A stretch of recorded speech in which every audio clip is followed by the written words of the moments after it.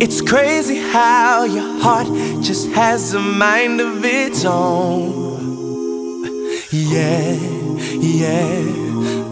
Like when a smile that makes the choice on its own.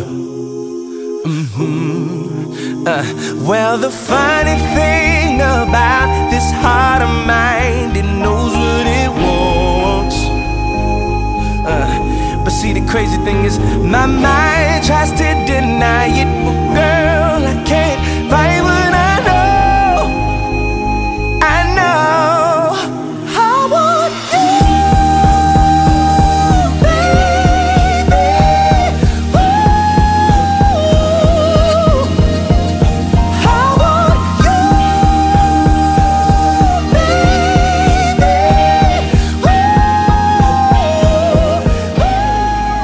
Hey, good people. What's up? What's up? What's this up? How y'all feeling? How are you staying extra black and proud this month? Because you do know we black every day, but this month we extra blackity black, black, black. So go ahead and put your fist in the air and say it loud and say it with full joy. I am black, I am proud, and I am blessed to be alive. Say it with your whole chest, okay? This month, you know, we are celebrating all things black. To be black in this world, you know, right now seems a little dangerous, but let me tell you, it's lit, okay? I wouldn't want to be anything but black. To be young, black, and gifted is a blessing. To be black is a gift from God. Like the great Ossie Davis said, I find in being black a thing of beauty, a joy, a strength, a secret cup of sauce, and gladness. I had to go ahead and add the sauce part because we are definitely saucy, okay? And we are rich. All right, people? So let me ask you, what is your blackness bringing you? Is it bringing you joy? Is it bringing you resilience and perseverance? Is it bringing you sorrow? Or is it bringing you honor and knowing that you are attached and come from such lineage of greatness? I hope it's bringing you greatness in a sense of pride that even when you feel like giving up or when you feel like you don't have what it takes to keep going, that you take a beat and remember where you come from. Remember your ancestors. Remember, we are more than just slaves, but we are kings and queens. And any and everything we allow ourselves to put our mind to. Remember, you got loyalty and royalty inside your DNA. Like our brother Kendrick said, go ahead and blast DNA real quick. Let them know what's in your DNA. Don't just focus on the negatives, but shift your focus onto the greatness that lies within, because it's there. It's in you. So good people, this episode of All Things Black, you know, black love from the black man perspective, we're bringing this edition, you know. I personally would like to introduce you all to my god brother. He's a special person, okay? And he will tell you that he went to the real HU. That is Hampton University. I can't get into that debate myself because I went to a PWI, but HBCUs definitely hold a special place in my heart. And while we're talking about HBCUs, go ahead and watch Queen Bee documentary, Homecoming. It's good. I think I need to rewatch it myself to, you know, feed my spirit. My god brother is pretty awesome, okay? He isn't just my god brother. He's a black man. He's a father, a husband, a photographer. So if y'all see any of my pictures, like, professionally done, it's him. And he's just not a photographer. Like, it runs in his family. Him and his brother. There's only two of them. They're both photographers and they're both great. And he's an architect. And you know what? When I Google architects in Google, Google had the audacity to only depict a bunch of white men and an occasional Asian man. Like, where's that representation? Like, where are us? Like, where are we on Google as architects? I don't like that. They need to fix it. I mean, they exist and they're dope. So come on, Google, get it together. So, good people, it is my pleasure to introduce you to my god brother, an amazing black man, David or Dave. So welcome, Dave. Welcome to Good Food, Good People podcast. How are you doing? I'm swell. How are you?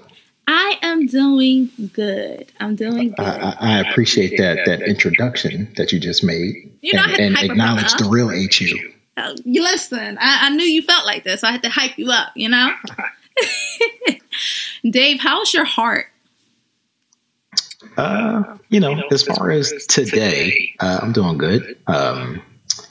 If I want to get a little deeper, my heart's a little indifferent, to be honest with you, just with the state of things right now in not just the country, but the world. But, it's from a bigger picture standpoint of health, family, the times that we're in, so on and so forth. But I'm all right. Okay. Can you tell the good people about yourself? I mean, I gave them a little intro, but, please tell us what you would like for us to know. Well, born and raised in Philly. Like you said, went to the real HU of Hampton University. Graduated in 2011. Went to grad school for construction management in 2014. Been in the real estate and construction industry since. Excuse me. Married going on 3 years now. Little girl who is the light of my life right now. She's pretty awesome. Photographer on the side, I guess you want to say. It's a serious hobby, but I love every waking minute of it. Love the people that I get to work with, you included. But other than that, I'm a simple guy. Come from a small family. It's 4 of us, 1 older brother, parents still married. Been married like 42 years or something like that. They're old, so but married a long time. And just all about positivity, keeping the right people around me, striving for wealth, creating generational wealth for my family and for my little one. And just all about positivity and good vibes all day, every day. That's what we like to hear. This month we are dedicating it to our black men and specifically black love. I gotta say it, a little sensual, a little just, soft, because sometimes people hear black and just, they're what should I say? They're a little afraid, of all this blackness, or they try to make it seem like blackness doesn't have softness or, anything else to it, but it does. Black love is amazing. So, how important is black love to you? Black love is really important. And I'm speaking in terms of not even just between a man, woman, or you and another person as far as someone being your spouse. But I'm thinking in terms of black love as a race, of us loving ourselves and one another, beating the stigmas and stereotypes of this country, of this planet, of how people view us as black people, as a race, certain ideals they may have of us based off of certain cultures, the history of us, how people portray us to be, how we talk, how we act, how we dress. But I think what the important part is how we view each other and all that, how we talk to one another, how we treat one another throughout all that. So I think black love from that standpoint, as at a bigger picture, is crucial. It's absolutely crucial. Yes, definitely. I like that standpoint that you just made, that view. Growing up, was Black love something you saw within your community, even within your, within your home? How was it depicted within your neighborhood and your home? I'll talk about it from two standpoints. Okay. From a community standpoint, growing up in West Philly, row houses, you can have upwards of 100 neighbors on one block. Mm-hmm. So in a 5 or 6 block area of a neighborhood, you've grown up with thousands of people. So you get to know a lot of people. So you see a bit of both worlds where, there's the violence, there's the good parts, there's the bad parts, the married people, the divorced people, you see it all. You get to know all aspects of it. Mm-hmm. But one thing growing up, at least in my community and neighborhood, and even throughout Philly, we're the city of brotherly love. So, mm-hmm. That definitely holds true. But you get to see the positivity reign through more than all of the bad things and the negativity. But as far as from a household standpoint, like I said, my mom and dad are still married. I think they're going on 42 or 43 years this year. I'm sure they still get on each other's nerves, but they are like the best of friends, from the way that they act with one another, the way that they talk to one another, the way that they raised me and my brother. They never argued in front of us, or like my dad never put hands on my mom, and vice versa. It was just always very tight knit. And we grew up knowing how to have senses of humor, how to treat one another, how to treat women, how to treat men, how to treat people in general. So we definitely were surrounded by it growing up from the two of them.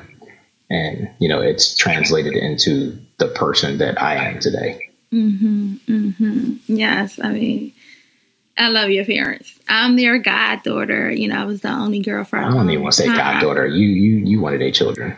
Yes. You are one of their children. They have 2 amazing daughter-in-laws. I just prepared them for them. But Right. Yeah, you one of us. So I'm not even gonna put the guy you came to us through Jesus, but you one of us. Yes. Was Black love something you always knew you wanted, and not only wanted, but to recreate and to procreate? Oh, yeah, that's a no-brainer. So this answer is a little biased. Okay. So growing up in West Philly, from elementary, middle school to even high school, I was surrounded by nothing but Black people. Mm-hmm. High school kind of introduced me to other races. So I went to high school in Southwest Philly. I went to Bartram. Okay. And in that area, there were a lot of Asians. There were a lot of Italians, some Indians mixed in. So I got to see and know some good people of other races. So that started to introduce me to it.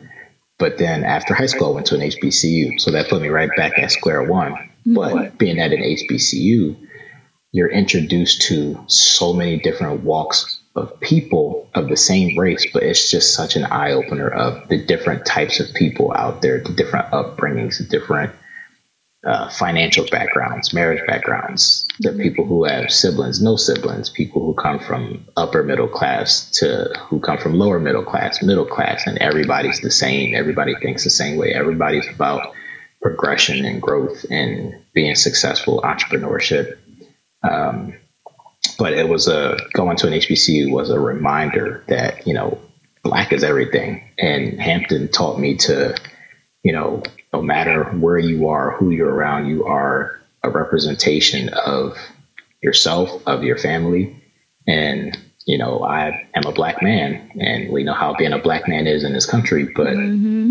Every day I feel like, let me take it back. I don't feel like I have to necessarily put on my best. I automatically want to be the best person I can possibly be in this world, in this country, in my house, just from being a Black man. And I wanted to share that with a Black woman, somebody who was like me, could share the same values, goals, interests, same type of story for us to create our own story. But I never saw that being outside of a black woman. I've dated outside of black, and then I wound up back with black because I've dated outside of black. That's no jab or shot to any other race, but it's just I've always been in the mindset where I truly believe there's no such thing or nothing like a black woman on this planet. So it was like highly important for you to marry a black woman. I won't say it was highly important. It's just it felt right. It just felt right. Like I don't have the same connections with people outside of black people that I do with black people. And that's only natural because you can't have the same conversations. You can't act the same way. And it may not be their fault, but, as history goes, we have certain stereotypes and stigmas against us, or about us. So you can't relate the same way. So it naturally happens where black on black clicks. Right. Very true. Very true. Dave, how did you know you were in love? Ooh, that's a loaded question. Oh man. We jumping right to it. I could dig it. I've been in love before. Mm-hmm. But this love is different because you actually put a ring on it. Yeah, I put a ring on it. Oh man. I've always had this saying where it's just like you go through enough. Okay, let me ask this question first. Mm-hmm. Can I curse? Yes, do your thing. All right. So I truly think, and I say this all the time, you go through enough shit in life so that when you have found the right thing, it is what it is. Like, it's the right thing, whether it's with a job, friendships, the right car, but when it comes to somebody you want to share the rest of your life with, leading up to that point, there are certain characteristics and qualities you see in a certain individual that may not have been in previous people, or something that may be completely different that takes you out of your comfort zone or out your box, where instantly you just know in your mind, it's just like, damn, that's the person I want to spend the rest of my life with. Mm-hmm. And it's just, to me, it doesn't take long to realize that. Like when I met my wife, it was 2014 or 14 or 15, one of those. But when I saw her for the first time, I knew I wanted to pursue her. As soon as I saw her, it was a wrap. My mind was made up that I wanted to pursue her. Mm-hmm. And then getting to know her, it made me want to, court her harder and harder, despite whatever situation she was in or what I was in. Mm-hmm. But it made me want to court her, really put the energy and effort out there to get to know her, and over time make her your girlfriend. And then, you guys go through certain things where you go through your ups and downs, you get to know families, you have sex, you do, X, Y, and Z. And, again, from there, if certain things keep progressing forward and being as good as you hoped they would be, take the next step, take the leap. That plays right into my next question of what made you pursue? Was there any nervousness in pursuing? And yes. Okay. Yes and no. Yes and no. No, because when we met, I was 26 or 27? 26 when we met. And at that point in life, you know me. I am who I am. It's take it or leave it. I'm very personable. I'm easy talking with people. It's nothing. Mm-hmm. So that part was easy.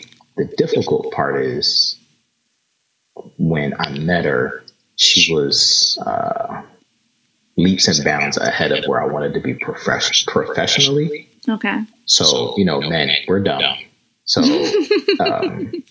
pride and ego kind of stepped in on my own account, where it's just like, damn, she's got the job, the car, she makes the money. And I was nowhere near that. I was still trying to get my life together, and she had it together. And so that was I had to check my pride, but in the beginning it wasn't that simple. But it I still took the leap of faith. I still took the chance, and here we are today, married with a child. I commend you for pursuing, because niggas today don't be pursuing, Dave. Like, I just like, and even if they do pursue, their efforts just be like, what? Is this what you call pursuing? Like, I'm not saying I want somebody to chase me, but like, don't pursue me and you can't keep up. Yeah, I mean, I definitely hear where you're coming from. So I think courtship is a two-way street. Mm-hmm. And I've grown to feel this way over time. I agree that, if man or woman or whoever you're interested in mm-hmm. is interested in somebody and you want to get to know them, then pursue them. But in two things, I think there is a way to pursue. Okay. But I also think there is a way to receive being pursued. Mm-hmm. And I think that can be misleading to some men or women, but I think that could be misleading because we are a completely different generation from like where our parents were, where mm-hmm. let's just use men and women. But, if a man wants to pursue, women nowadays are a lot more independent mm-hmm. than what they used to be, a lot more stronger mm-hmm. as far as mentally than what black women used to be. Excuse me. You make a lot more money, and a lot of times it's more money than some men. So sometimes, like I will admit, and this is how I felt in the beginning too. It's just like men can be intimidated sometimes about the person that they're interested in. Granted, we see a long list of things that checks the boxes of what our ideal woman is. She has her own job, she has her own car, she has her own place. Mm-hmm. She don't have no baby daddy drama. She don't have no baggage or very little baggage. Mm-hmm. She real cool. She like same music I like, same food. Like she checks all these boxes. But like if we don't, as men, again, we're dumb, we're wired differently. But if we don't have half those things checked off on our list, then, signs of intimidation can kick in. We have to check our pride. We have to check our ego. But I agree, like, I think men should still court, but I think women, not all women, but I think women should be open to courtship because, and this is a two-way street, but I think men and women probably don't make it easy for the other sex to be able to court. Well, how can women be open to courtship? I think that your question is the answer. I think women just need to be open to it. Just open. Like that's the only thing. Now, granted, if the dude comes off as like a deadbeat, broke, or doesn't seem like he's about his business or anything like that, then that's a different conversation. Mm-hmm. But if you have certain boxes that he's also checking, then you need to be open to seeing where things could go. Now, if you've done it before, and this leads into other things, but if you've done it before and you've been hurt and stuff like that, then yeah, there are certain reservations and things might take time. But again, I think that's exactly what it is. Like, you need to be open to letting somebody come after you, essentially. Okay. Well, we see on social media how everyone wants to be married. Well, at least that's what's on my feed. We see accounts dedicated to Black marriages and love and the positivity of hopefulness and beauty and Black love. But rarely do we get to see or hear about the work that is needed and required for these Black marriages to survive. And sidebar, people, go check out the Black Love doc. Watch it by yourself. Watch it with your significant other, whatever. It's on OWN network. They do a great job in showcasing the highs and the lows that comes with Black love and marriages. And it's a good show to watch no matter, your age or the years in a relationship or marriage. So, Dave, you've been married for 3 years. So tell us what we don't hear or expect and see about Black marriages in the early years of marriage, because society will paint this blissful picture of happy-go-lucky, no problems, but that's not true. And, you know, like both of our parents been married forever. So we have that firsthand experience and account what marriage takes in that intentional work, which, you know, is hard work. It's beautiful, but it's still work.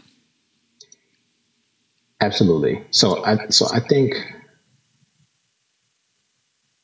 just speaking realistically, I do think marriage is overrated.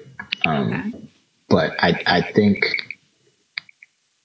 the pictures that get painted from a parental standpoint or from a husband and wife standpoint down to children. And I use that as an example because we grew up in households where our parents were married a long time, still are. Mm-hmm. But now we're starting to see and hear the real parts of marriages. And, you know, what you're not married, but I am, but you still have good and close relationships with your mother and father.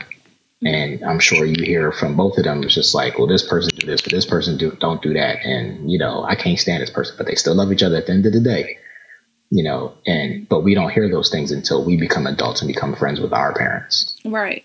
So I think it's misleading to that degree. But as far as like actually being married and, there's oh God, there's so many phases to it. So like, let's just say the perfect scenario: you get married, you guys. Let's do the traditional route. You court, you get married, you propose, you have a wedding, you get married. Okay. And then after the marriage or the wedding, you buy a house together. Mm-hmm. After the house comes, maybe you get a dog. Mm-hmm. After the dog comes, your wife gets pregnant. So then the kid comes. Mm-hmm. And then all these other things kind of trickle into that. Those parts of marriage, people do not talk about at all. Mm-hmm. Because once you start getting into these big endeavors with your significant other, buying a house, getting animals, acquiring, you know, properties and stuff like that, things that you have to manage, having children, it creates certain stresses in your life that neither one of you were prepared for at all. You fall in love with somebody before any of that happens, again, in the perfect scenario, but you fall in love with that person. You don't fall in love with everything else because that's not in the picture yet. So then you're going through these things, the house buying, you know, animals, children, which is a huge thing.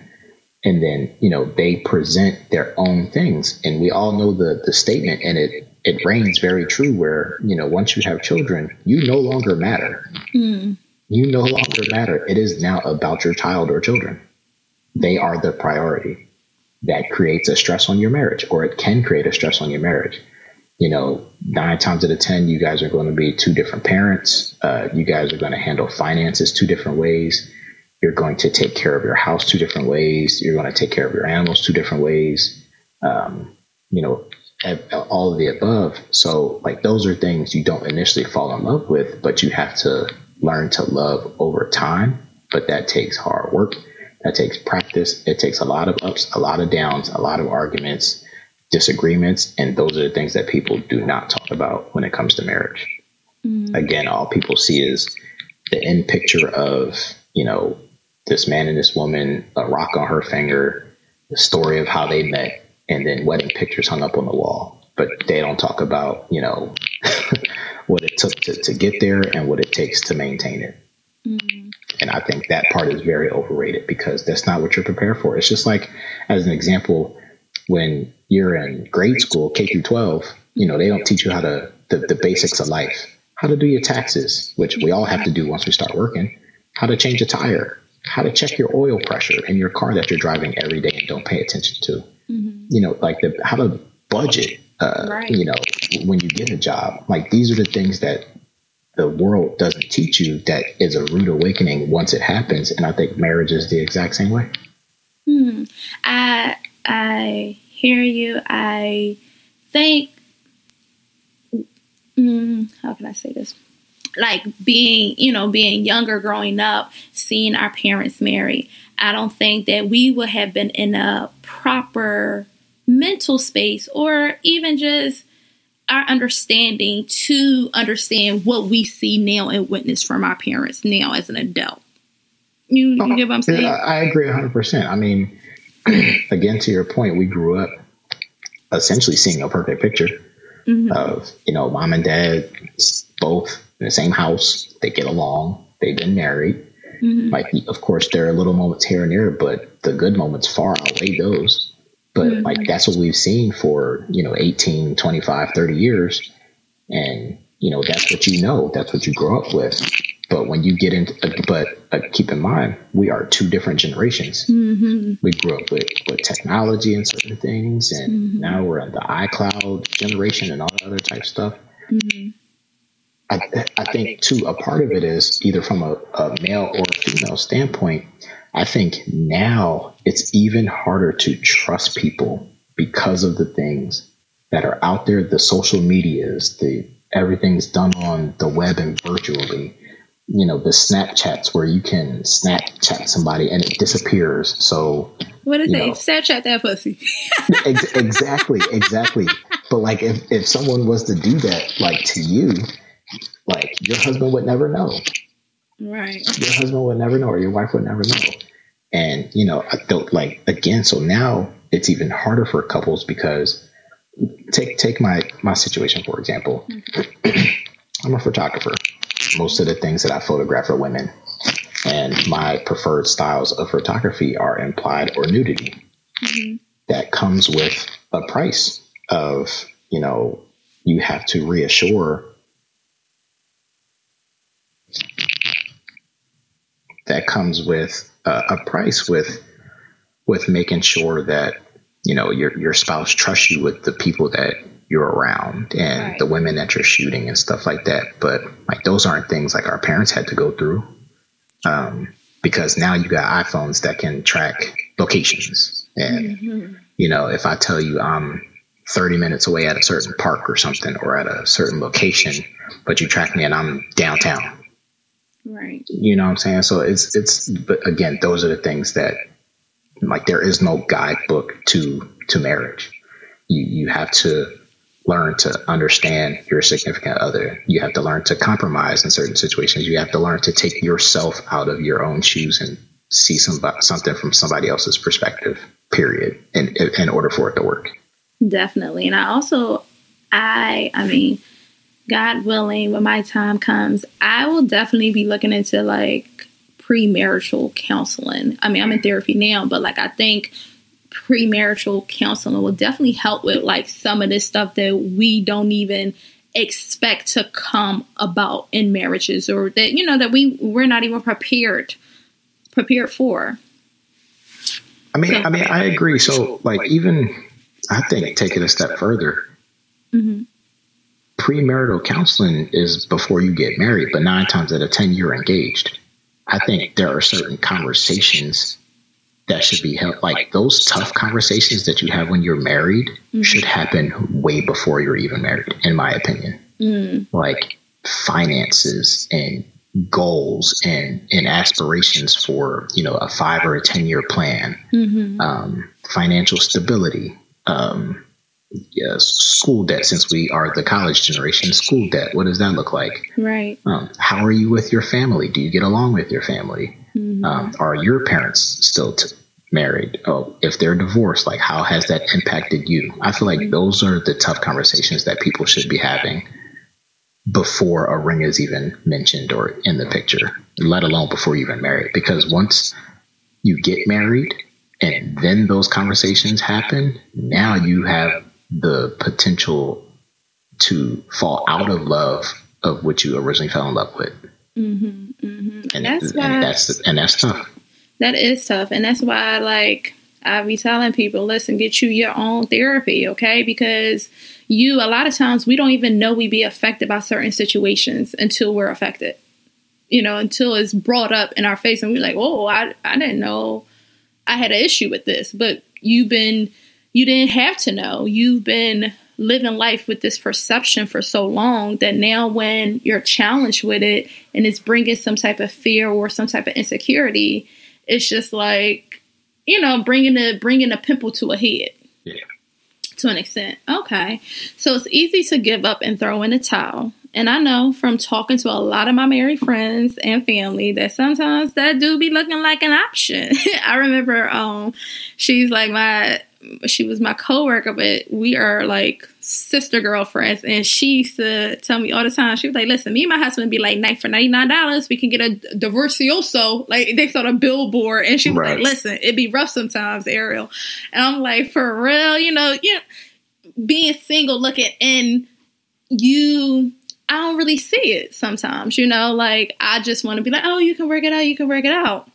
But, I guess the real question is what keeps you committed and looking beyond that option? Because, for some that is an option and for some it's not an option. So what keeps you committed and looking beyond it?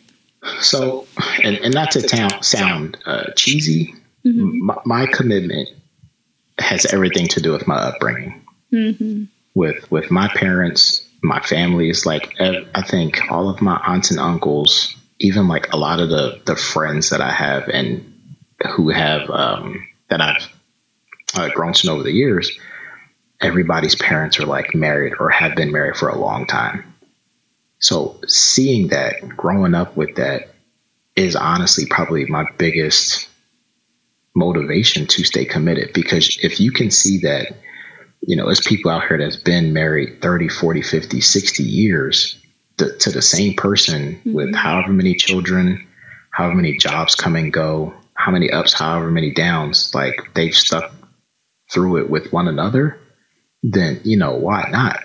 Mm-hmm. But now the tough part is, again, you have to take into consideration your spouse's upbringing and what they are or are not used to. Sure. And that can be the tough part where, you're used to a certain thing, they're used to a certain thing. Mm-hmm. So if you're used to marriage working and being this end all be all, where it's just like, no matter what we go through, like I'm here, I'm around, that's your mindset. That may not be the mindset of the other person. Very true. So like that's the tough part. What keeps me committed is simply that, like I'm used to it. Like I've seen this, like I'm not going to jump to the conclusion of divorce, because clearly like there are options and resources out here that we could tap into to get over certain things. Mm-hmm. So it's nothing to just give up on. But again, it's not always the same from whoever you're with from their point of view, if that's the situation. True. It brings me back to like seeing, our parents may vent to us now as adults, but it's like, oh, y'all been getting on each other's nerves, but that didn't stop y'all from working it out and, adding on to these years of this marriage. Right. Oh, absolutely. I mean, now we hear it because we're our parents' friends. Mm-hmm. So, we talk about, things here and there, but, times are different. Like they were born in the 50s and 60s and they were young in the 70s. Times were different. Presidents were different. Yeah. Technology was different. Everything. So, one thing I can credit to their generation is, in the 70s, let's just use the 70s when they met, well, let's just say when they were in their 20s or, whatever. When they met, they didn't have to worry about going through somebody's phone or, going through somebody and checking somebody's email, or you said you was with this girl, but I saw you on Instagram with this girl. Right. Or, you out here posting on Snapchat or TikTok with this person. Right. And X, Y, and Z. Like, I say that to say, like, we are the generation full of so many distractions and things that you may not be involved in, but now we are upholding ourselves to certain social standards and we get ourselves in trouble. We literally get ourselves in trouble. Definitely. Like double tapping on a picture that you really have no interest in, but somebody interprets that another way. Right. I know. I've been there like, you can't like nobody but your mother and your sister. but that's the mindset. But that was the old me, being uncomfortable, being, parts of me that was insecure and whatnot. But I mean, I get it. I've been there. You got to grow through it. And it's on both sides. It's men and women. But I think it goes back to a very important point that you made earlier, where it's just like, even if it's not therapy, but like people need to get to know and love who they are first before they get to know and love somebody else. Period. If you can't love yourself, you can't love somebody else. You can't. Or expect possible. Someone to love you when you're not loving yourself. Exactly. Like, it's not fair. Exactly. How do you maintain you within your marriage and being a father? I mean, it's a learning experience along the way, especially with parenthood. You can be in and out of relationships throughout life, get to know different types of people. You get to learn yourself from a love standpoint that way. Mm-hmm. But when you become a parent, you have to learn quick. Because you are now taking care of a living, breathing thing.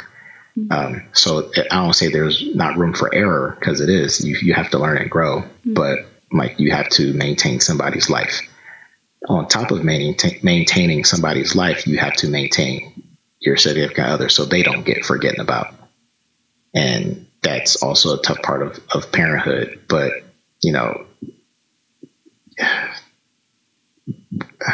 that's tough. You can't.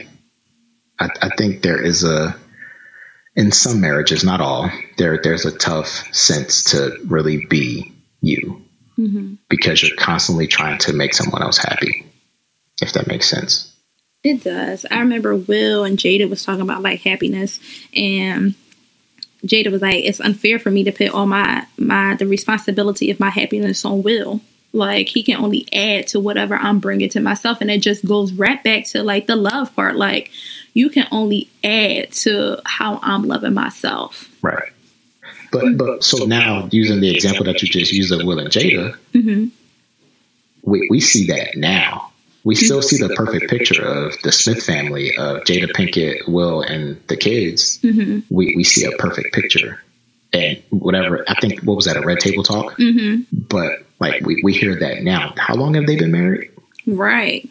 So now we don't know what went into their marriage before they came out 20, 30 years later to come to that realization. True. I mean, growing pains. Exactly. But 20 years worth of it. Yeah. 20 years of entanglements and 20 years of growing pain. Like, this is the stuff that people don't show you about marriage. And that part sucks, because you come into these marriages in love, but blind. Completely blind. I think one view, I look at it like, oh, y'all have been able to sustain this marriage for this many years, despite what has been going through, despite what y'all letting us see. Like, of course, like social media, we're only seeing the highlights. Like, yeah, I know I'm only seeing the good parts, but y'all have been sustaining and growing within this marriage. Well, I think with that, and I feel like this is probably answering some of your questions, but I think with that, I think distractions in a marriage are a good thing. And I use distractions meaning like jobs, work, your children, something that can take you, let's use this analogy. During the pandemic, there is no way that I would have wanted to or want to be in the same space with my significant other day in and day out, all day, every day, for let's just say 8 months straight. You would hate each other. Being up under somebody for that long, it's not supposed to be that way.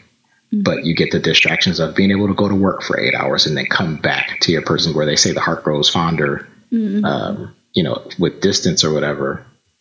Like, a job can provide that. Your children can provide that. Hobbies can provide that. Take a girls trip with your girls, take a guys trip with your guys. Like, those are the right distractions I think people should continue to have in relationships and in marriages. But, if you don't have that, then these entanglements happen and all this other type stuff, because then you start resenting the other person. So do you believe that's like balancing? Absolutely. It has to happen. It has to happen. It's absolutely necessary. But the tough part about it is it's not always received that way. Gotcha. Whether it's from the man or the woman. It's not always received that way. Again, going back to your point, it has to be with how comfortable you are with yourself. Mm-hmm. So if you're comfortable with yourself, then you're going to be comfortable with your spouse going out and doing whatever they please, but trusting that they'll do the right thing and come back to you. Mm-hmm. And or trusting that they'll be safe, or trusting that their time will be spent doing something productive, or, you know, right, not fooling around. Exactly. You know, but again, you guys need to be on the same page with that from the beginning. Right. Because then it's harder to deal with when it does come up. Okay. Does alone time exist in marriages? Because very I know little. one thing, I need my alone time. Yeah, it's very little. But okay, there's a two-parter to this. Okay. Yes and no. Mm-hmm. Yes, it does. If both people can accept the other wanting to be alone. Okay. We all know people have feelings, and, you know, I love you. I just want to be near you and around you. I just want to love up on you, you know, all that wonderful stuff. Mm-hmm. It don't work that way every day. Mm-hmm. Like, and then when you add children into the mix, where, you know, at a young age, your children need all the attention, you know, and then your wife or husband still need attention. You know, at the end of the day, it's just like, when do you get you time? Mm-hmm. You know, when do you get to maintain your sanity? And, you know, I can only speak in my situation, but, you know, like during the pandemic, my wife still had to go to work physically, like into the office. Mm-hmm. I was still working, but I was able to work from home. But daycare closed. So I was a stay-at-home dad, full-time employee. So I was by myself. So when she would come home from work, I would kind of hand off the baby, and I would want to be alone for a little bit. Mm-hmm. But sometimes that was taken personally or offensively, like, well, damn, like, why don't you want to be around me? And in my mind, it's like, it ain't got nothing to do with you. Mm-hmm. It has everything to do with how my day was, or, you know, if work sucked, if the baby cried all day and I wasn't able to get nothing done and I still got to work after you come home. You know, like, not everybody sees it from the bigger picture. Right. Them little drive homes that would normally be your alone time. Right. That's your alone time. That's your detox. Mm-hmm. You know what I'm saying? That's you wiping a day off of you, where you can commute to and from, blast your music, curse out the person in front of you. You know, you got your Jeezy on, you got your trap music on. You just left your corporate job, but you got your trap music on. Right. You know, like, that's your alone time. But like, if you don't get that, like, that's a sanity test. Mm-hmm. So it's just like, how do you then begin to take ways to get your you time, maintain your sanity and stuff like that? And like, it's not always easy to get at all, because you constantly have to worry about the other people. Gotcha. Because if you don't, it comes off selfish.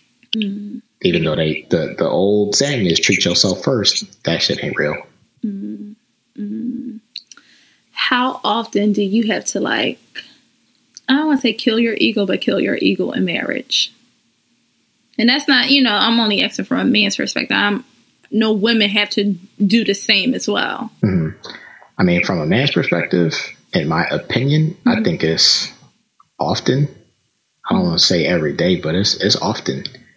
And I only say that because of the times that we live in now. Again, women make more than us now. Mm-hmm. Women are in higher positions than men now. Women are running companies. Women are vice presidents of countries. Mm-hmm. You know what I'm saying? Like, you know, women, like, y'all do the damn thing, and rightfully so. Like, y'all work for it. You deserve it. You earn it, like, by all means. But you have men that are out there that, you know, still kind of want to live by the traditional way. They want to be the breadwinner. Mm-hmm. They want to be able to provide and do this and do that for their wife or for their household. But, you know, a lot of times the script is flipped, and there's nothing wrong with the script being flipped at all. Mm-hmm.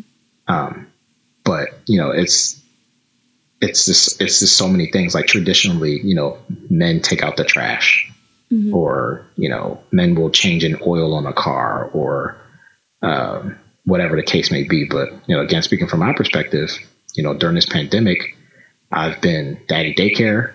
I've been Miss Doubtfire. Mm-hmm. I've been a full-time employee. Mm-hmm. You know, I've kind of been doing it all. Again, nothing against my wife, but those are the cards that we've been dealt based off of our jobs. Right. and, still having to make a paycheck. So I've had to become domesticated from a male and female point of view. The only thing I'm not doing is breastfeeding because I can't. Right. But, I'm nurturing a child, a 1-year-old from she was months old to now being a 1-year-old, a child of, being that loving and caring person that men typically aren't. We're the stern ones. We're the hard people because we have to be because we're men, blah, blah, blah, blah. But, having to be that nurturing person, also having to be the housemaid and, where I'm cooking and cleaning, day in and day out. And then still trying to make a paycheck, be a man and still work and make a paycheck. So, a lot of those are ego checks. And I think we are being tested by the times that we're in because we're all being forced to check our egos at the door, men and women. We're all being forced to do it because we all are being forced to think and act differently. Well, let me just tell you, if you feeling like Mrs. Doubtfire, that's my movie, and he did the damn thing, okay? I'm just saying. Go ahead and clap for you. I'm just saying, but again, that was the position he had to take. He exhausted all of his other options to be with his family, with his kids, and needed to make money at the same time. Yeah. So he had to fill 2 roles. He had to still be dad. He had to be a man, but the only way he could do it was from seeing it from a woman's point of view. Right. Best of both worlds. Right. What is the biggest difference for you between marriage and being lifelong partners, just being in a relationship? I don't think there really is any. To be completely honest, I don't think there is any. I think sometimes you see situations where you closer to a friend than you are family. You know what I'm saying? Like you can, I have, two friends I can name off top that I'm probably closer to than my actual brother. You know what I'm saying? So I think it's the same way with marriage. Like y'all can be lifelong partners and not necessarily need to get married.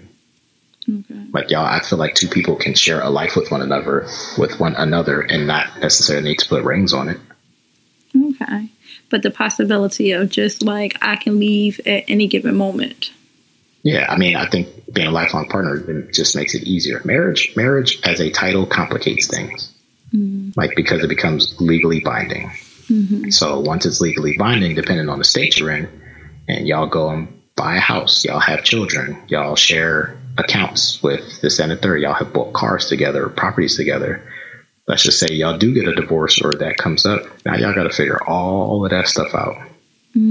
All of that stuff out just because y'all are married. Right. That's the difference. Yeah, that's the only reason why I say marriage is overrated. I think you can be best friends with somebody your entire life and y'all can love each other wholeheartedly and not necessarily need to be married. I think for me, it's just like you talked about before, knowing your partner and peeling back those layers, allowing each other to see each other fully, seeing the parts of you that you don't even like seeing about yourself. But this is me, accepting me as I am and who I'm becoming. Right. So I feel like if we're starting off on the right foot, then marriage can be a beautiful thing. It could be, not saying without work, but it will be worth it. Oh, yeah, absolutely. Well, I think with that point there, it just makes marriage easier. But I think, again, a lot of that should happen up front. Like you do it for work. Why shouldn't you do it for your marriage? Right. You do all the work up front so that you can have a successful project or deliver something on time or, save money here or do this there, meet this deadline. But people don't do that for the people that they get to know. When you get married, is there some type of switch that gets activated? Okay, I'm no longer a boyfriend, but her husband. And if so, what does that look like? It is. And I think it differs per person, per couple. Again, speaking from my standpoint, I think when it comes down to making certain decisions and having to include your significant other, that is a clicking point. Okay. Where it's just damn, this, it's no longer just me. It's no longer just about me. Like I have a whole wife or husband that I have to include in this decision or figuring this out or doing this because that's my significant other. That's my husband. That's my wife. Mm-hmm. And to me, that's a clicking moment. That was my clicking moment. And I think it was when we bought our house where it's just like, damn, like we're like married. You know what I'm saying? Like y'all can live in an apartment. An apartment ain't nothing. Mm-hmm. You know, everybody lives in apartments at some point in life. Mm-hmm. But like when you make a few $100,000 investment and y'all getting credit checks run together, y'all emptying savings accounts and all this other type stuff, that shit clicks quick. Like, damn, like we married. We doing this. Okay. We doing it. Yeah. Mm. Or children. Mm-hmm. Y'all sitting there staring at this little person where it's just like, damn, like we made that. We married. What is and does consideration look like for you? You about to have me in my bag. You're not too happy. I mean, if you want to go there, you can get in it. I think it's important that, you know, we ask these questions because sometimes I know for me, I used to expect for my significant other to know what I want, but it don't work like that. It definitely does the fuck not work like that at all. But I think consideration, point blank period, is taking yourself out of the conversation and just thinking about somebody else first. Mm-hmm. So like, as an example, I wake up most mornings and I will grab my daughter if she wakes up early so that my wife can sleep in. Mm-hmm. That's automatic consideration. Mm-hmm. That's not me trying to impress or, you know, overcompensate or do anything like that. But that's just me like, damn, like, you know I don't need as much sleep, so I can stay up late and get up early at the same time. Mm-hmm. Where my significant other is not the same way. She want to go to sleep early and sleep in. Mm-hmm. So, you know, all right, well, let me grab the little one so that you can continue to sleep in. Mm-hmm. You know, to me, consideration is just like, it's not about you. Just think about somebody else or your wife or husband and just do something. Like, you ain't got to think about it. It ain't got to be an obligation. Just do it. To me, that's consideration. Okay. How long do you think an engagement should last? And how long did your engagement last?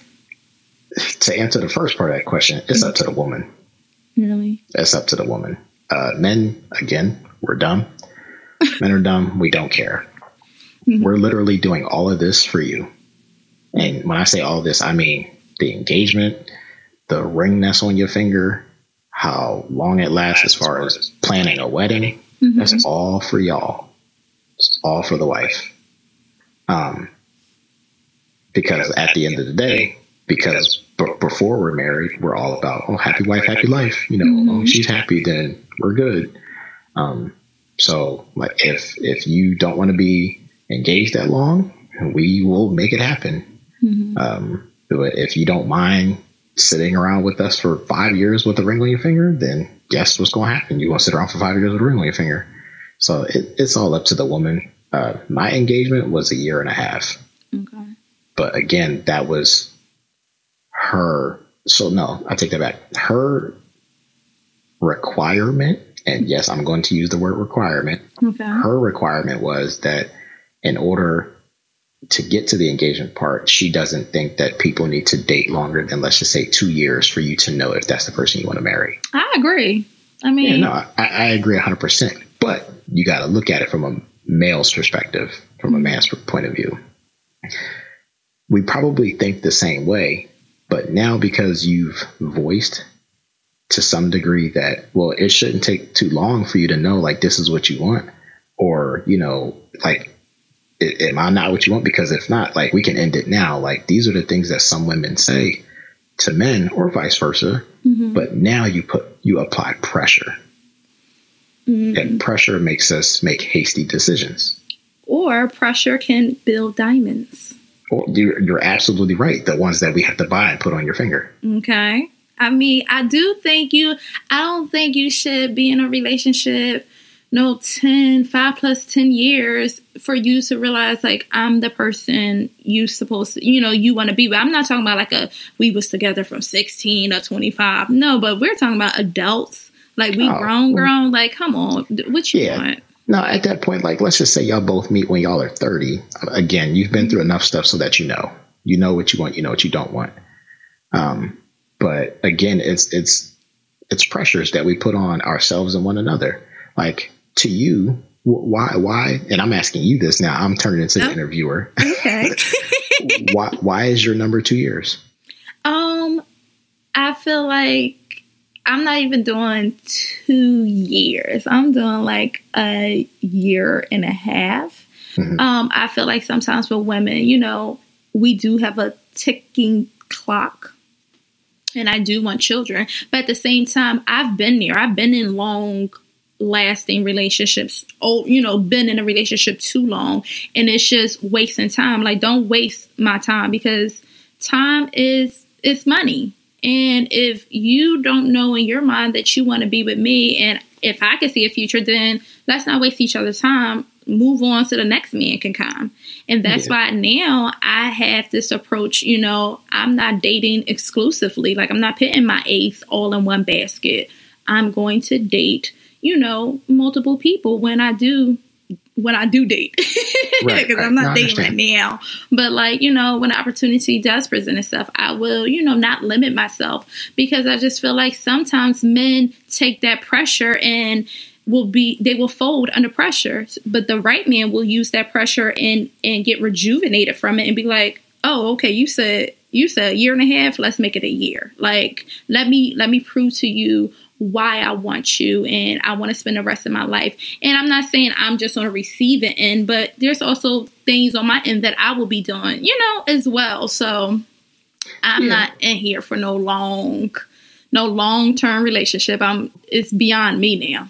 Yeah, no, and so 2 parts to it. I think you're absolutely right, but without those long relationships that you were in, where you might have think that they were a waste of time, you would not be the person that you are now. Mm-hmm. At all. Like, you would not think the way that you think now. You wouldn't interact the way that you do now. You wouldn't consider certain things or do certain things with certain people unless you've gone through those things before. Right. But, again, being the age you are now and having gone through those things, I agree. Like, don't waste your time. But again, like, those are things that I feel like as human beings, we have to go through before you just jump into a situation or relationship. I also feel like men can take it as it's pressure, where a woman, I remember watching like Kadeem and Devout, like a woman can just be like, no, these are my requirements. You don't have to feel the pressure. Like, you don't have to take it as pressure. These are just my standards and my requirements. So you can do it, or you can just be like, nah, it's not for me. But again, like, that's biased, because you only see it from one perspective of a woman's. Again, you're not a man. You don't understand what it's like for us to feel that pressure, because regardless, at the end of the day, it's still pressure. Mm. It's still pressure. Like, let's use the word that you use, requirements. You use requirement. No, you said that from the woman that you mentioned. Okay. Yeah. So she's like, these are my requirements. You can meet them or you don't have to. Right. So now we hear, all right, well, damn, like, you have the only other place you hear requirements are jobs. Mm-hmm. Like, you are required to do this. You're required to wear that. You're required to perform a certain way. We do that with a smile on our face, because at the end of the day, there's an end goal of a paycheck. And it's a great investment. Right. It depending on your situation, yeah, it's a great investment, but we're getting paid throughout the process. Mm-hmm. That's the point of meeting a requirement, is there's a gift at the end of it, a paycheck or something that you're striving to get at the end of 2 weeks or a month. Right. It's not the same case in relationships. But I also feel like that's why it's important that we are friends. Like, that's why conversation is needed before we even start dating, because I'm not about to, oh, you want to take me out to eat? Nope. I don't need a meal that bad. Like, what's your conversation like? Yeah, no, and I agree, but that's the difference, though. If those conversations are happening up front before an engagement or marriage even happens, the better off y'all will be down the line. But when certain people, man or woman, if y'all mention, or if that person mentions requirements or deadlines, or, you know, why does it take this long for that? Or I want this and I don't want that. Now you start applying, you might be doing it subconsciously, but now you're applying pressure to the other person. And I think that part's unnecessary. Okay. And again, you may not even be doing it on purpose. That just could be your state of mind, where it's like, well, you know, I don't want to date for 2 years. And all he might hear is just like, well, damn, like, I don't even have my life together yet. Like, I don't know how long it's going to take for me to be me before I need to make you happy. That could take 4 years, but you want to be married before then. You see what I'm saying? So like but then that's the consideration part. You gotta be willing to compromise and look at the bigger picture of, it's no longer about you. Or especially if you want to be married to this person, or if you are married to this person, it's no longer just about yourself. And the intentions on dating too. Absolutely. True. What's your thoughts on these huge marriages? I mean, huge weddings. Like, is it smart? Is it ideal? I completely think it's not ideal, because weddings cost money. Now, if you have the money and you always wanted a big wedding, go for it. But again, I feel like a lot of this stuff, and this might be fucked up on my part, but I think a lot of this stuff, again, is up to the woman. Because the big day, traditionally speaking, is for the woman. Like, men, we are there, but y'all have bridal showers and like all these things that happen before a wedding that are for y'all. Y'all, the wedding is for y'all. You know, most of the traditional things that happen during a wedding are for y'all. You know, like the mother, or the father of the bride and bridal dance. Like, that's a traditional thing. That's for y'all. The bouquet throw, that's for y'all. You know, the people. It's just our day. It's literally y'all's day. Like, the dress, like, y'all are the focal point. Y'all are the only one wearing that color. Like, it's for y'all. You know what I'm saying? So like, as far as the size of weddings, if I was to do it all over again, I would do a JOP and just take a nice vacation. Go straight to City Hall, do it in front of a judge, and then take a bomb ass vacation. Yeah, I'm not here for the big weddings. I want it very intimate. Like, it just costs money. It costs too much money, and I'm not here to show, like, y'all can catch these pictures, but like, the people who's going to be there, just know you impacted my life or his life, or both of our lives significantly.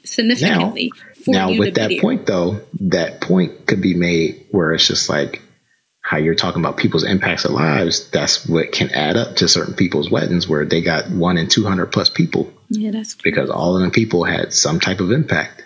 But again, like, because that's how our wedding was. We had 114 people at our wedding, but like, everyone there played a role at some point in our life that needed to see us be married, period. But, you know, you get some people who have these weddings of 300 people. Do it need to be 300 people? No. Like, do you need to pay for 300 plates? Like, to me, like, that gets out of hand. But even 114 people was a lot. Like, we dropped a lot of money on our wedding. And like, if I were to go back and do it again, judge, tell us I do, and we go into the Maldives or something. Okay. What are some reasons you feel that keep men from proposing in long-term relationships? Like, is it fear? What is it? Is it because they don't like the word pressure or requirement? No, I think fear is probably the best word to use, but I don't think it's fear of being married or being somebody's husband. I think it's fear of who they are as a man. And I say that because typically in life, you want to have certain boxes checked off in your life before you do certain things. Now, it doesn't always happen this way, but typically even before marriage, but like when you get into a relationship, if you're the type of man that's courting, you know, you're treating dinners, trips, gifts. I'm driving to you and picking you up, like that's gas, that's tolls. Like all these things cost money. So of course, from a man's point of view, we want to be able to be financially secure. That's usually the number one thing. We want to be stable. We typically want to have like our own place, our own car, whether it's an apartment or a house, but our own car, means of transportation. Like I'm not about to come and pick you up from catching the train, Granted, in New York, that's a different story because that's how they get around. But like if we're in the city and I got to pick you up off of SEPTA, that ain't cute. But so I think it's fear of who we are as men that stops us from asking the big question or actually taking the leap to get married, because we may not be secure in certain points of life yet before we feel like we can truly make you happy. Okay. If you could have added or did something different before marrying your significant other, what would it have been? Taking longer to get to know her before I married her. Okay. Or before I even proposed. Okay. I rushed. I'm not gonna lie. I don't regret it at all. I love my wife to death, but I forced a lot of things as far as like getting to know her, how quickly I got to know her, claiming certain things as far as like her being my girlfriend and all that other type stuff. Like I moved very fast. You had your eyes on the prize. Yeah. Like you're absolutely right. Like I saw what I wanted and I went after it, but like some stuff was forced. Like me truly not taking the time to see not just who she was, but who I was, like taking the time to recognize who I was as a person from a human being standpoint. How am I with my money? How am I with my time? How am I with making certain decisions and getting my shit together before, I jump into the situation. But again, I saw what I wanted. I went after it. And again, I don't regret it. But the only thing I would have changed is, instead of a 1.5 year engagement or getting to know her 2 years before I popped the question, maybe taking a 3rd year or adding a year onto the engagement to truly like understand who she is and who I am. Got you. When I think about support, and when I think about marriages, oftentimes, we would like to be supported mentally, emotionally, financially, and physically. And, that's something I struggle with is asking for support or help. So how do you ask for support, or do you know when you need support? I always think when you need it. I think the tougher part is asking for it, whether you're a man or a woman. Because we can all be stubborn people. So it's a tough situation. Like you when you need some help, but being the humans that we are and in this generation that we are in, we want to do everything on our own and seem like the hero at the end of the day because I did this on my own and X, Y, and Z. So it's tough, but like, when you need it, but like, I don't know, like, and how do you ask for it? Like, again, it's being secure enough in yourself to know like you're not going to do or be able to do certain things on your own. So it's getting out of your own way, plain and simple. Get out of your own way, get out of your head, stop thinking about the negative parts of the situation, or stop assuming. Ooh, that's the best word. Don't assume because you're going to make an ass out yourself. It is so real. Stop assuming that you'll look dumb or you'll seem weak or whatever just because you're asking for help or support. It's not that way, especially if you've married the right type of person where you're not necessarily going to be judged or anything like that, ridiculed or crucified. Get out of your own way. It's the weak part triggered me, like, because in society, you never want to appear to be weak. But I mean, even with our relationships with God, with Jesus, it's like, in your weakness, I'm made strong, so like having that trust to know that you're not going to be ridiculed for exhibiting weakness and the vulnerability of it all. Yeah. But I think also on top of it, like, I think you make a great point. But I think to piggyback off of it, sometimes it's not even from a significant other standpoint. Like, you might ask for help from your significant other or your spouse, but then you might be in your head where it's just like, but damn, am I going to come off weak to her parents because I've asked for help for this? Or am I going to come off weak to my family? Am I going to come off weak to these set of people? Because, like, let's just say, you know, your husband makes significantly less than you and needs help with a bill or something. And we know stereotypically women gossip.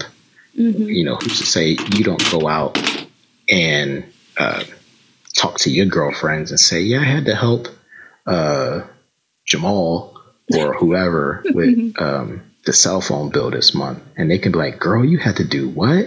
Oh, no, he didn't. Like, hey, I thought he was working X, Y, and Z. So, like, Jamal could be in his head where he's just like, damn, like, I don't want to come off weak because I know she talked to her girlfriends every day, blah, blah, blah, blah, blah. So then he doesn't ask for help at all. So it's like, it's a big picture to it. Like, it may not just be with your significant other. It could be people outside of y'all situation. Okay. What advice would you give to someone who wants to be married but is scared about the commitment and everything that comes with it? Take care of you first. Take care of yourself first. The stronger you are as a person, mentally, physically, spiritually, emotionally, if you're more of a sound human being from your own perspective and standpoint, the better off you will be for somebody else. Take care of yourself first. Whether that's, again, physically being in the best shape of your life or just being healthy, financially, if you're not completely together, be on the road to getting yourself together financially, emotionally, you know, have some strong characteristics, know how to make certain decisions, you know, spiritually, do you believe? If you do, make sure you and Jesus is tight, you know, all the other type of stuff before you just get into this toxic relationship with some demon. You know, like, I think that matters. You matter first. You absolutely matter first. Okay. What is one joy that brings a smile to your face when you think about your own marriage, Dave? My kid. Your kid. Yeah. Again, and this is not like a diss to my wife, but knowing that we made what we made, like, I see my wife and my child. She has her whole face. Literally. Like, but not even from a physical standpoint, the way that she acts, reacts, the way, like, my kid's sense of humor, it's both of us. It's both of us. So, like, to me, that's my biggest smile every day is my child. But it's because, like, my kid has my feet. She has my fart smells. Oh, God. She has my sense of humor, but she acts just like my wife. She acts just like my wife. And as annoying as it may be some days, it's just like, damn, like, you know, again, it's you taking a step back and looking like it's no longer about me, but I see the both of us in that little person. That's my biggest smile every day. Aww. Riley's the best. Yeah, she's awesome. Amazing. She's a little asshole, but she's amazing. What's one myth that we all need to release when we think of marriage? That it's going to be picture perfect. Okay.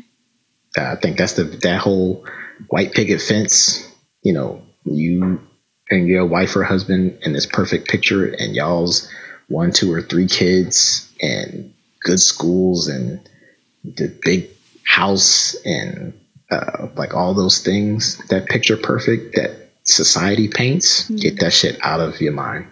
It is not that.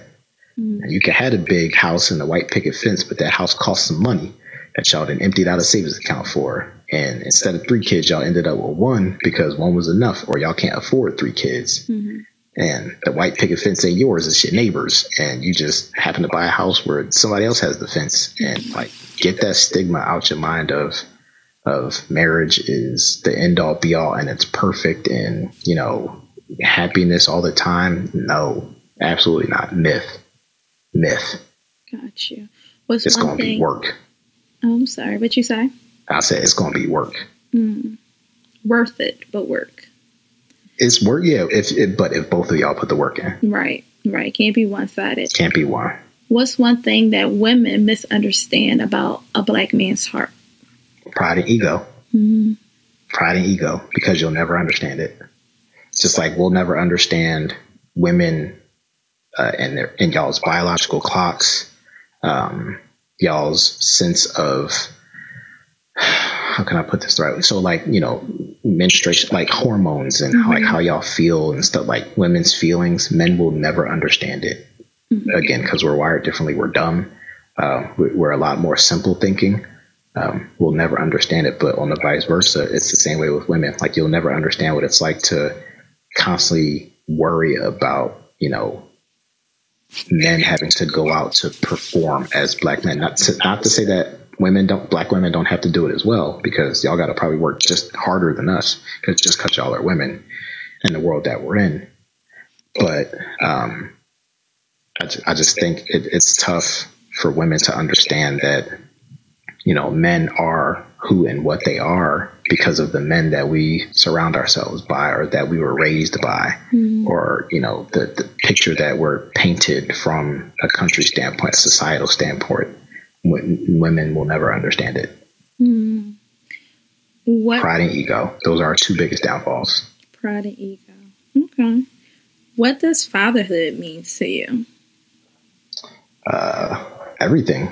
Everything that I do, outside of me trying to maintain my own sanity, but as far as work, as far as laughs and joy, sadness and grind, it's all for my child.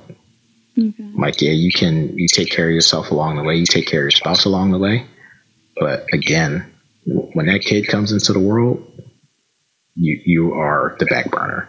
You are the back. It just naturally happens. You don't do it on purpose. You don't treat other people like the back burner on purpose. It just automatically happens that way. And that's what makes people good parents, but they put their children first. But, it's just like, you understand, there's nothing like a mother's love when it comes to her sons. And it's nothing like a father's love when it comes to their daughters. But, I truly believe, excuse me, a good friend told me this a long time ago, God gonna give you what you need. Like, men want sons, women want daughters so that they can, have their spitting image and stuff like that. But God gonna give you what you need, not what you want. And I think it's absolutely true. Like I'm attest to that. Like I've always grown up with stigmas. Like, I want two boys, just like me and my brother were. Paint this whole perfect picture so that to repeat the cycle. Nope. Me and my brother ended up with daughters. We both ended up with girls. It's so funny. I remember telling your mom, like, I bet you they both want to have girls. I bet you. And like, y'all both have girls. Look at us now. Look at us. Exactly. Like, you couldn't tell me this like 10 years ago. I was like, if I ever have children, I want boys, because boys are easier, just than a third, blah, blah, blah, blah. Ended up right with a girl. My brother ended up with a girl. He wants more, and I think he's going to end up with more girls. Really? But like, I don't know. It's like, fatherhood to me is just not even with the stigma of just like taking care of a little person or taking care of your household. I just feel like fatherhood is just being a good human being to your child and to your spouse, and showing that little person the example of what it is to be a good human being, period. Like, if you can mold a little person to be a good human being above anything else, you've succeeded as a parent.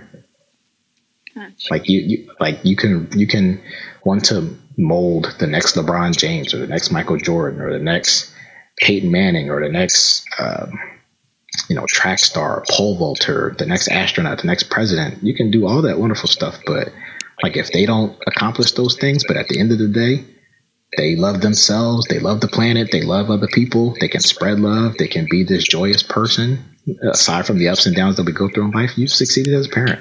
So, Dave, what were some things that you felt like somebody could have given you a heads up on when you became a father? Oh, with becoming a father, patience is everything. Okay. Just being patient, not just with the growth and process of your child, but being patient with yourself. Just understanding that, this little person is not you just yet. Your significant other, y'all aren't going to be the same type of parent. Y'all aren't going to parent the same way. So just being patient with the process, trusting the process, and just do your best as far as being an actual parent. That's really all you can do. Okay. Do you find yourself picking up some tools from like your own upbringing? Yeah, I think more so it's just stay positive.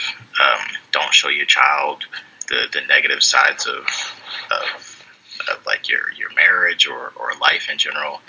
Like, just try to keep them laughing, keep them happy.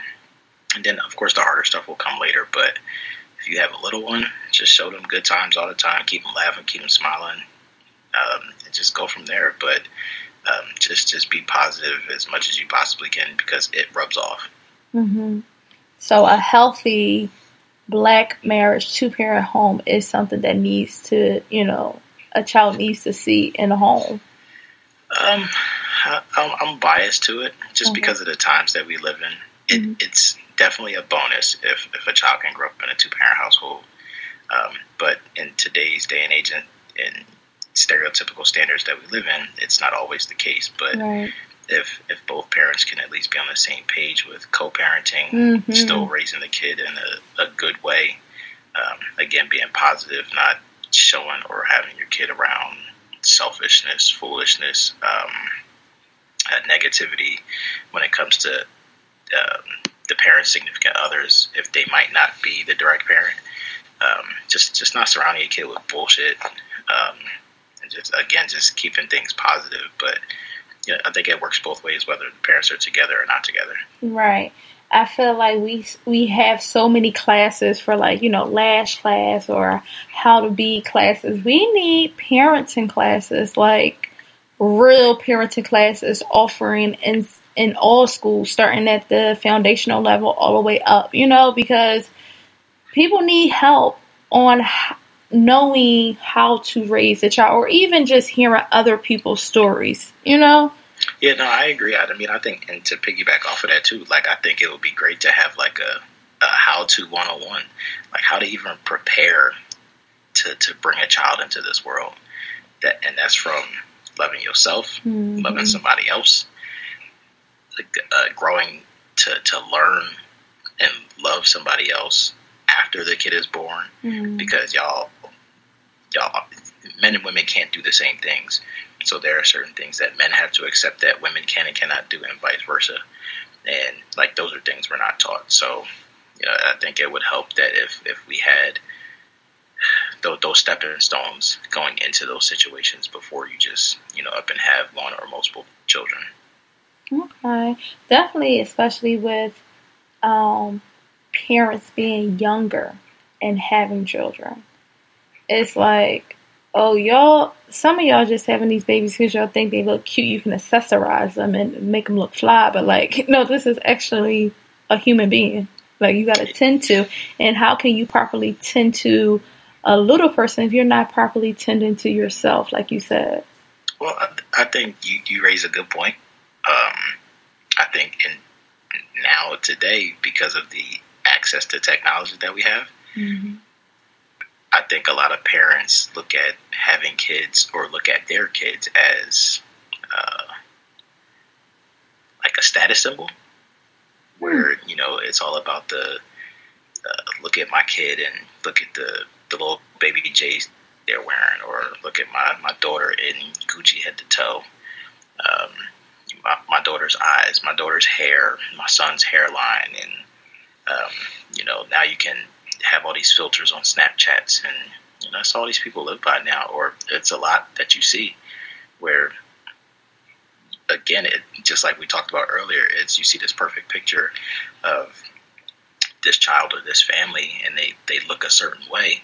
People are concerned about how they look as a unit. And, shout out to Kevin Hart, but like they concerned about how they look as a unit, but like, you don't see like their struggle behind that stuff. Like, the situations aren't perfect. Like, we don't have these big houses and picket fences, but you got your kid in Gucci head to toe, or the newest J's that came out, or you showing this perfect picture, and it's not always that way. It's not. I see it a lot in schools. Like, you will see the children, like you said, dressed down from head to toe, Zara Kids or Fashion Over Gucci or, whatever. But when it comes to actually knowing things that they should know, they don't know. And I'm just like, if you had put more time in, teaching your child, because learning begins at home, than searching through the stores or online stores and purchasing clothes, your child will be a little bit better. I have to constantly tell my little girls, you gotta know your schoolwork. You gotta know your ABCs, because you can't be cute and dumb. It's not cute. That's real. That shit is real. Can't be cute and dumb. I couldn't put it any other way. But I mean, it's the same. It's the same scenario where, it's guys, for example, you get to know these dudes that will have a Beamer 7 Series, but live in the basement of a mom house. Priorities. You know what I'm saying? Like, it's the same thing. So these people who out here having these kids and will deck them out and give them iPhones at the age of 3 and all this other type of stuff. Devices. But you don't even have your stuff together. You don't have your boxes checked. You still living in an apartment with 3 other people, and you know what I'm saying. So it's this. But again, it's the world that we live in now, and it's unfortunate because I think nowadays everybody is so concerned about an image instead of just handling their business. Trying to keep up with the keep up. That's it. Everybody trying to keep up with the Joneses. Yeah. Everybody is guilty of it for it. In what ways have you been cultivating that healthy environment personally? Like, what do you do? What does it look like? And it's okay if you're in the process of figuring it all out too. Like, I don't want you to think you gotta have an answer for it. No, I have an answer. And to the last part of it, like, you're figuring it out every day. And I say that because your marriage is constantly growing, and your child is constantly growing, and you're hopefully constantly growing. But to maintain a healthy environment, again, it's that positivity aspect of it. If you can show your child and be on the same page with your significant other, as far as being happy, smiling, keeping that positivity in the house, keeping negativity out, the wrong people out, surround yourself with good people, like-minded families. That's how you cultivate that health, that happy environment. It's just like in your own life. If you want to be successful, you're going to surround yourself with successful people or like-minded people who want to strive for those things. It's the same way from a family aspect. You typically know people at the same point in life with you. So if you have children, 9 times out of 10, your girlfriends or friends got kids, and y'all can be on the same page. Y'all can share stories, and y'all can do all those things. And that's how it starts. But you're not going to keep bad baggage around you. True. It's like one bad apple spoils the whole bag. But that's what I'm saying. It's real. Like, everybody can't come along for the ride. Everybody not going to stick around with you forever. So if you, like, prime example, growing up, I had this best friend lived across the street from me. I won't throw no names out there, but like, we was tight.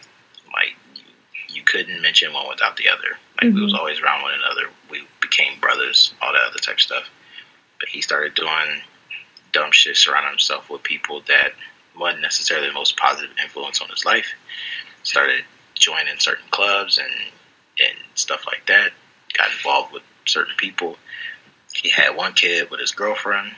Met another girl, had a kid with her. And wound up having 2 kids with 2 different women. Me, I'm kidless. I'm all these other things. I stepped back because he was still out here doing certain things and living a certain lifestyle that I didn't agree with, no matter how close we were. So I took a step back away from the friendship. And I think that proves the point where it's just like, no matter how close you are with certain friends, with family, if they don't embody the same goals, standards, and levels of excellence that you want to live by, it don't always work out. That perfect picture don't always get painted. And it's the same with parenthood, with marriage. Like, if your wife or husband can't get on the same page with you, and it don't, I guess, work out to a certain degree where y'all are like trying to work on it together, then you need to step away from that situation for the betterment of your child. My mom always say, like, unequally yoked ain't no joke. Like, you need a partner who's, equal as equally yoked as you are. And even if they're not, maybe you're not equals, but the person is striving to become better. Because some people will be like, well, this is just who I am. No, you have room to improve, and you need to change the attitude to improve. But people use that as a poor excuse to not work on themselves to become better. Yeah, no, I definitely agree, but I definitely think it's one of those things. It's easier said than done, because once you definitely start introducing those big milestones that I mentioned before, with start buying homes, properties, cars, acquiring certain assets, having kids, it's so much easier said than done. Because now y'all don't just have to be on the same page with one another. Y'all got to be on the same page about everything else. Right. And it's not that easy. Life, working on yourself ain't easy. But that's what I'm saying, because even with all those other things going on, you still got to take care of you. You know what I'm saying? And then just like the questions you asked before, like how does alone time work in a marriage, or does it even exist? Remember, you still got all these other people and things to make happy. But when do you get time to take care of you on top of all these other things? It's such a difficult balance. Did you know that you was going to enjoy fatherhood as much as you're enjoying it? Hell no. Fuck no. So quick recap story about me. Before I met my wife now, I never wanted children. All right, I remember that. Never wanted kids. And a lot of it attests to, so there are no kids. Well, now there are, but there were no children in my family growing up. It was me and my brother, all my cousins, and we all grew up super tight. None of us had kids, or at least none of us had kids early. So my youngest cousin is 2 years younger than me. So, we all just had each other. So, and then, oh God, probably like 10 to 15 years ago, I worked at a summer camp. Probably like my first or second year of college, came home for the summer, worked at a summer camp, and working with them inner city kids made me hate kids even more. They test you. Yo, oh my God, because I'm small. I'm only 5'6" with a beard, so I look like one of these kids now. They eating all this deer meat. So they 12 with a full size beard. They 6'4". So I'm this grown man and I'm 5'6" with a beard, so I look like one of them. Man, it was all kind of disrespectful every day, and it's already hot. I already don't want to be here. Irritated. Oh my God! And dealing with somebody badass kid. Oh my God! And then, but the crazy part about it is when you see the parents, then you understand it. Yep. Then you understand it. When you see the parents and you hear the parents talk or call their kid or this, that, and the third, then you understand it. And it's just the apple don't fall far from the tree. Not at all. At all. But before my current wife, like, I never wanted children. I met her. I was like, yeah, I could see it. And once, little one came along, whew, I have, now them first few months, you wasn't with it. Parenthood was overrated. And we quickly came to the realization that we wouldn't have any more. And I got a vasectomy fast. But like now, going through the stages of the kid getting bigger, she's understanding, she's talking, she's walking and running, she's developed a sense of humor.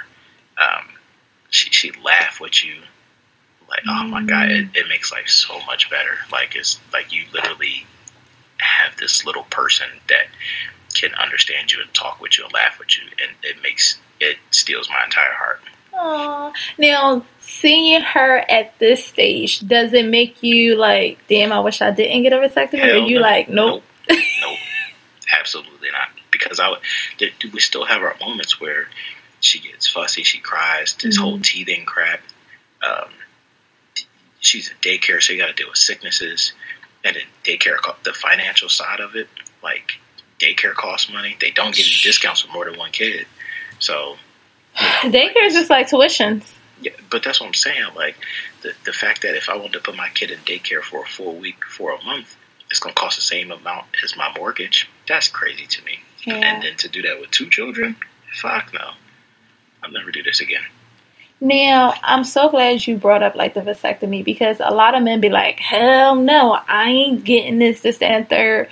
What made you be like, I'm going to do it and not my wife? Well, so because it's less invasive for us. Right. Like, we, quote unquote, don't have to go under the knife like y'all would have to. Mm-hmm. Like, if you don't do it right after you have the kid, then you got to go under and all the other type stuff. So, you can die on the table. So, God forbid you go and get your tubes tied and you die on the table. Like, that's crazy. But a vasectomy, I recommend it to any man out there.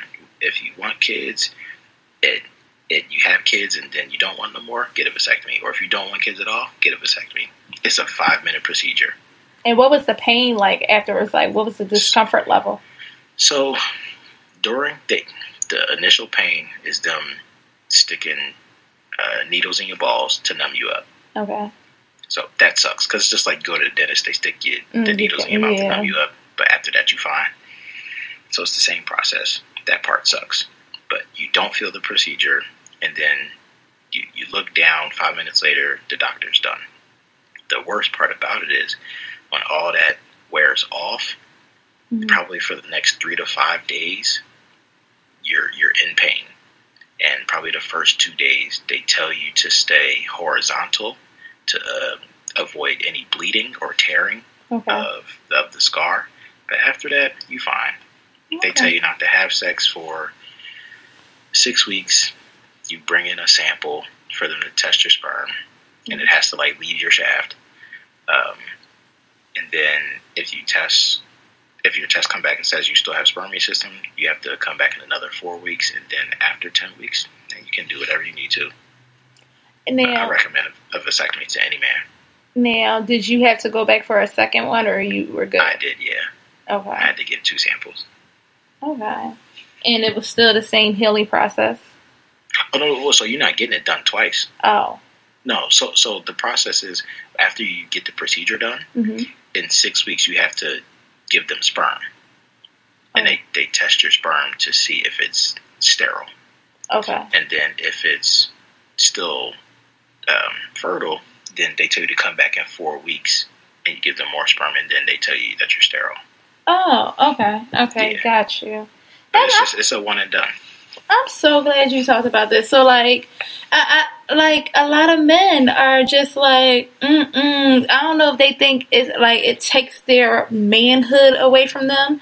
Nope. But a lot of these niggas out here who do be out here having kids back to back to back, a lot of y'all need it, since there's no male birth control right now. Yeah, I'm telling you, a vasectomy, there is a stigma behind it where men think certain things are being cut off, or no, it's a small incision that happens at the bottom side of your shaft. They snip a vein, they solder it, and they sew you back up. You're done. And I guess some women play a part of that, with their own, they got your balls, this, and they're, making men feel a little bit more insecure as well. But listen, you gotta do what's best for you. It's a simple procedure. You could make fun all you want. And if I went out here and had some fun and you came back and said that I'm pregnant, I'm going to look at you like you stupid. It ain't me. That ain't mine. Wow, thank you for sharing that, Dave. I recommend it to anybody. How important is it for you to cultivate and bring yourself joy outside of being a husband and a father? Oh, man. It's probably... This question, or this answer probably has 2 parts. Okay. it's probably the most important to take care of yourself first. Yes. And I say that because if you don't, how will you be able to take care of the others? It's like pouring from an empty cup.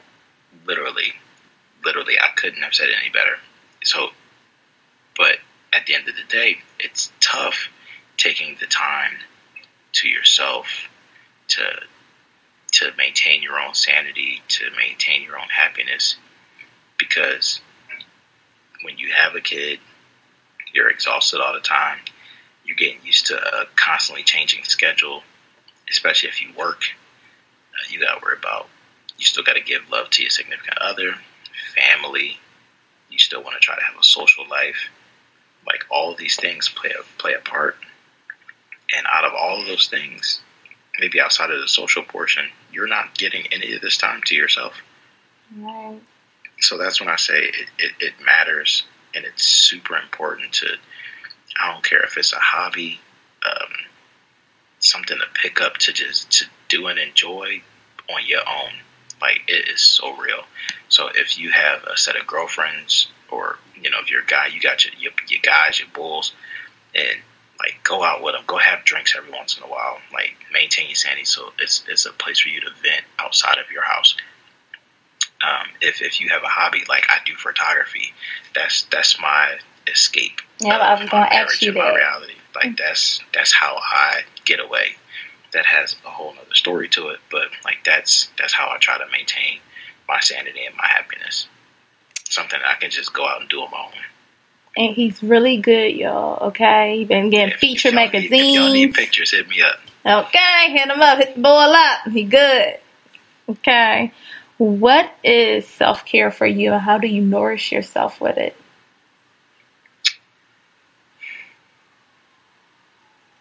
That's tough. Self-care to me used to be something different than what it is now. So okay. I'm a huge music lover, and you know this. We share music all the time on new stuff. All the time. We got old hearts, photo shoots, everything, all that stuff. Like, you know, we bring the portable speakers out. So music is everything to me. There is not a day that goes by that I cannot listen to some form of music. And you know, my go-to 4 genres are hip hop, R&B, reggae, and some type of funk or blues. Mm-hmm. And you know, I get that from my dad growing up, but so what it used to be before I met my current wife now, like, I used to, you know, the song "Summertime" by Will Smith. He say the plateau is a place where everybody go. Mm-hmm. That shit is real. So the plateau and the Art Museum steps. Mm-hmm. For those that don't know, those are 2 hot spots in Philly. But those used to be 2 spots that me and like 2 or 3 other friends would go to. And summertime is everything, where you can at night roll with your windows down, music blasting, sunroof open, and you know, just enjoy life, especially on like a Friday. You know what I'm saying? You go up to the plateau with some Deer Park bottles, but ain't no water in them. You know what I'm saying? And just enjoy. You know what I'm saying? That's a little litty night. You know what I'm saying? Like, or at midnight, y'all trying to figure out what cheesesteak spot's still open to go get something, because y'all might have smoked a doobie. Like, you know what I'm saying? Like that brings me joy. It's those simple things. Like, I ain't gotta go to no club. I ain't gotta go to no lounge. I ain't gotta go out and spend $1 million. Like, simple things. Like, you know, it's the simple stuff. Like, catch me at a nice little park or a city view, with some good people, good conversation. That's all I need. That brings me simple joy. Simple joy. It's tough to get, though. We have kids. Definitely understood. Okay, finally, last question. I want you to finish this sentence. Love is... That's it? Yep, that's it. Dot. Oh, man, finish the sentence. Love is... I don't want to be the cliche and be like, love is what you make it. That's cliche. Oh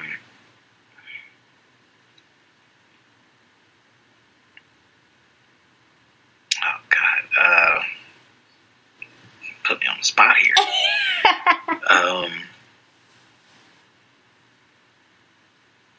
I think love is the. Here you go. Give it to me. Love is the true definition of a person. And what I mean by that is love is how you embody the qualities and traits and characteristics of yourself and how you pour that into others.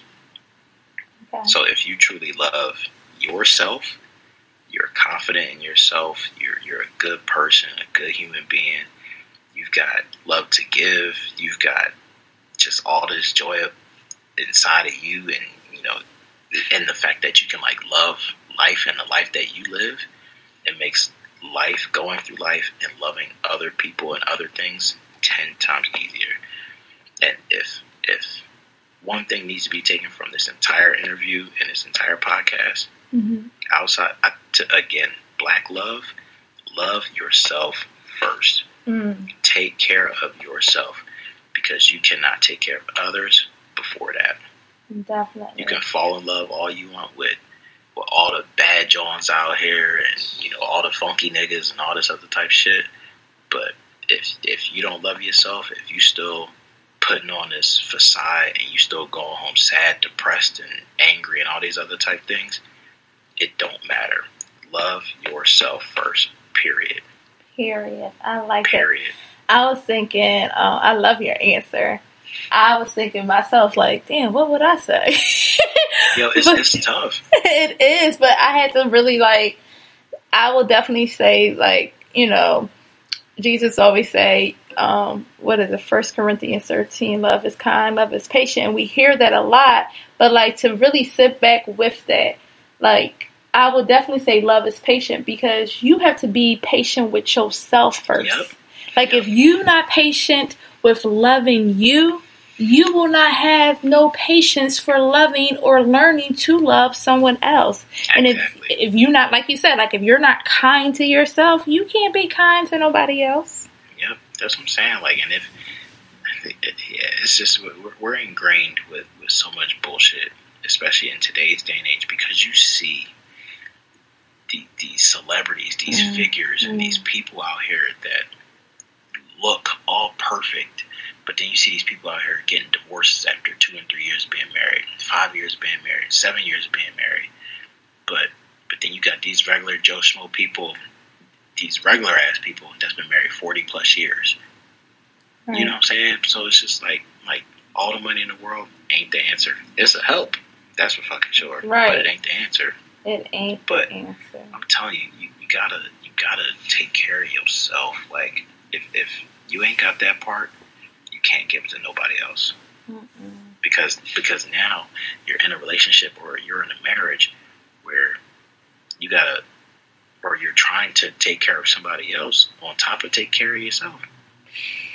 It's 10 times harder, because now you're trying to figure out somebody else and you're trying to figure out yourself at the same time. And being frustrated because you haven't taken care of yourself or learned yourself. And we're all guilty of it. Yep. We're all guilty of it. I'm fucking guilty of it. Listen. Like, I love me some me. I love me some me. And I'm happy. I'm confident. It don't take much to that like nothing can really make me mad and angry and stuff like that. I have patience. But when you're dealing with somebody else that don't have those characteristics and stuff like that, you gotta constantly learn somebody else, and it tests you. But you gotta love yourself first. Period. Gotta love yourself first. Black, white, Puerto Rican, yellow, brown, purple, green, whatever. Green. It don't matter. I don't care who you are, where you from. Love yourself first. Period. And that's on Mary Had a Little Lamb. Yo, I'm telling you, Mary was right. That lamb was right. Shoot. Well, thank you, Dave, for allowing me to interview you. I appreciate you, brother. You know I got you whenever you need me as a muse. I appreciate it. And thank you for having me on. And if you ever do any other topics in the future outside of Black Love or anything else, like, I'm available. And just thank you for being the awesome god sister that you are. Like, I don't even put the God in front of it. Like, you just my sister. Yes. But just thank you for being who you are and being what makes me love you as much as I do is because you are genuine. Like, thanks, ain't no facade to you, ain't no fake shit. Like, you are a genuine fucking person, and I couldn't be happier to have you in my life. Thank you. I appreciate it. Thanks for seeing and hearing me even when I wasn't saying a word. Like when I was hot and when I was like deep down the process of like, thanks for like coming in the hole and like, yo, what's up? What you doing? So I appreciate you. We're going to be in the hole together. That's fine. We can have some conversations. I got shovels. Shoot. I'll dig right down to you. I appreciate you. I love you. Love you too. So, before I let you go, wait, Essential Water. I'm coming at y'all every episode. Y'all better hire me. If you're looking for a new photographer, holla at my brother. Okay? I'm going to hop on this too. Essential. She drink this water every day. Every day. This is the only thing she carry around. If y'all need a brand ambassador, she needs to be the one. She loves the product. She loves the quality of the water. Y'all need to bring her on board. Period. I'm here. Like I'm getting y'all sales without even getting paid. That's how much I love it. That's how much she love it. Y'all need to bring her on.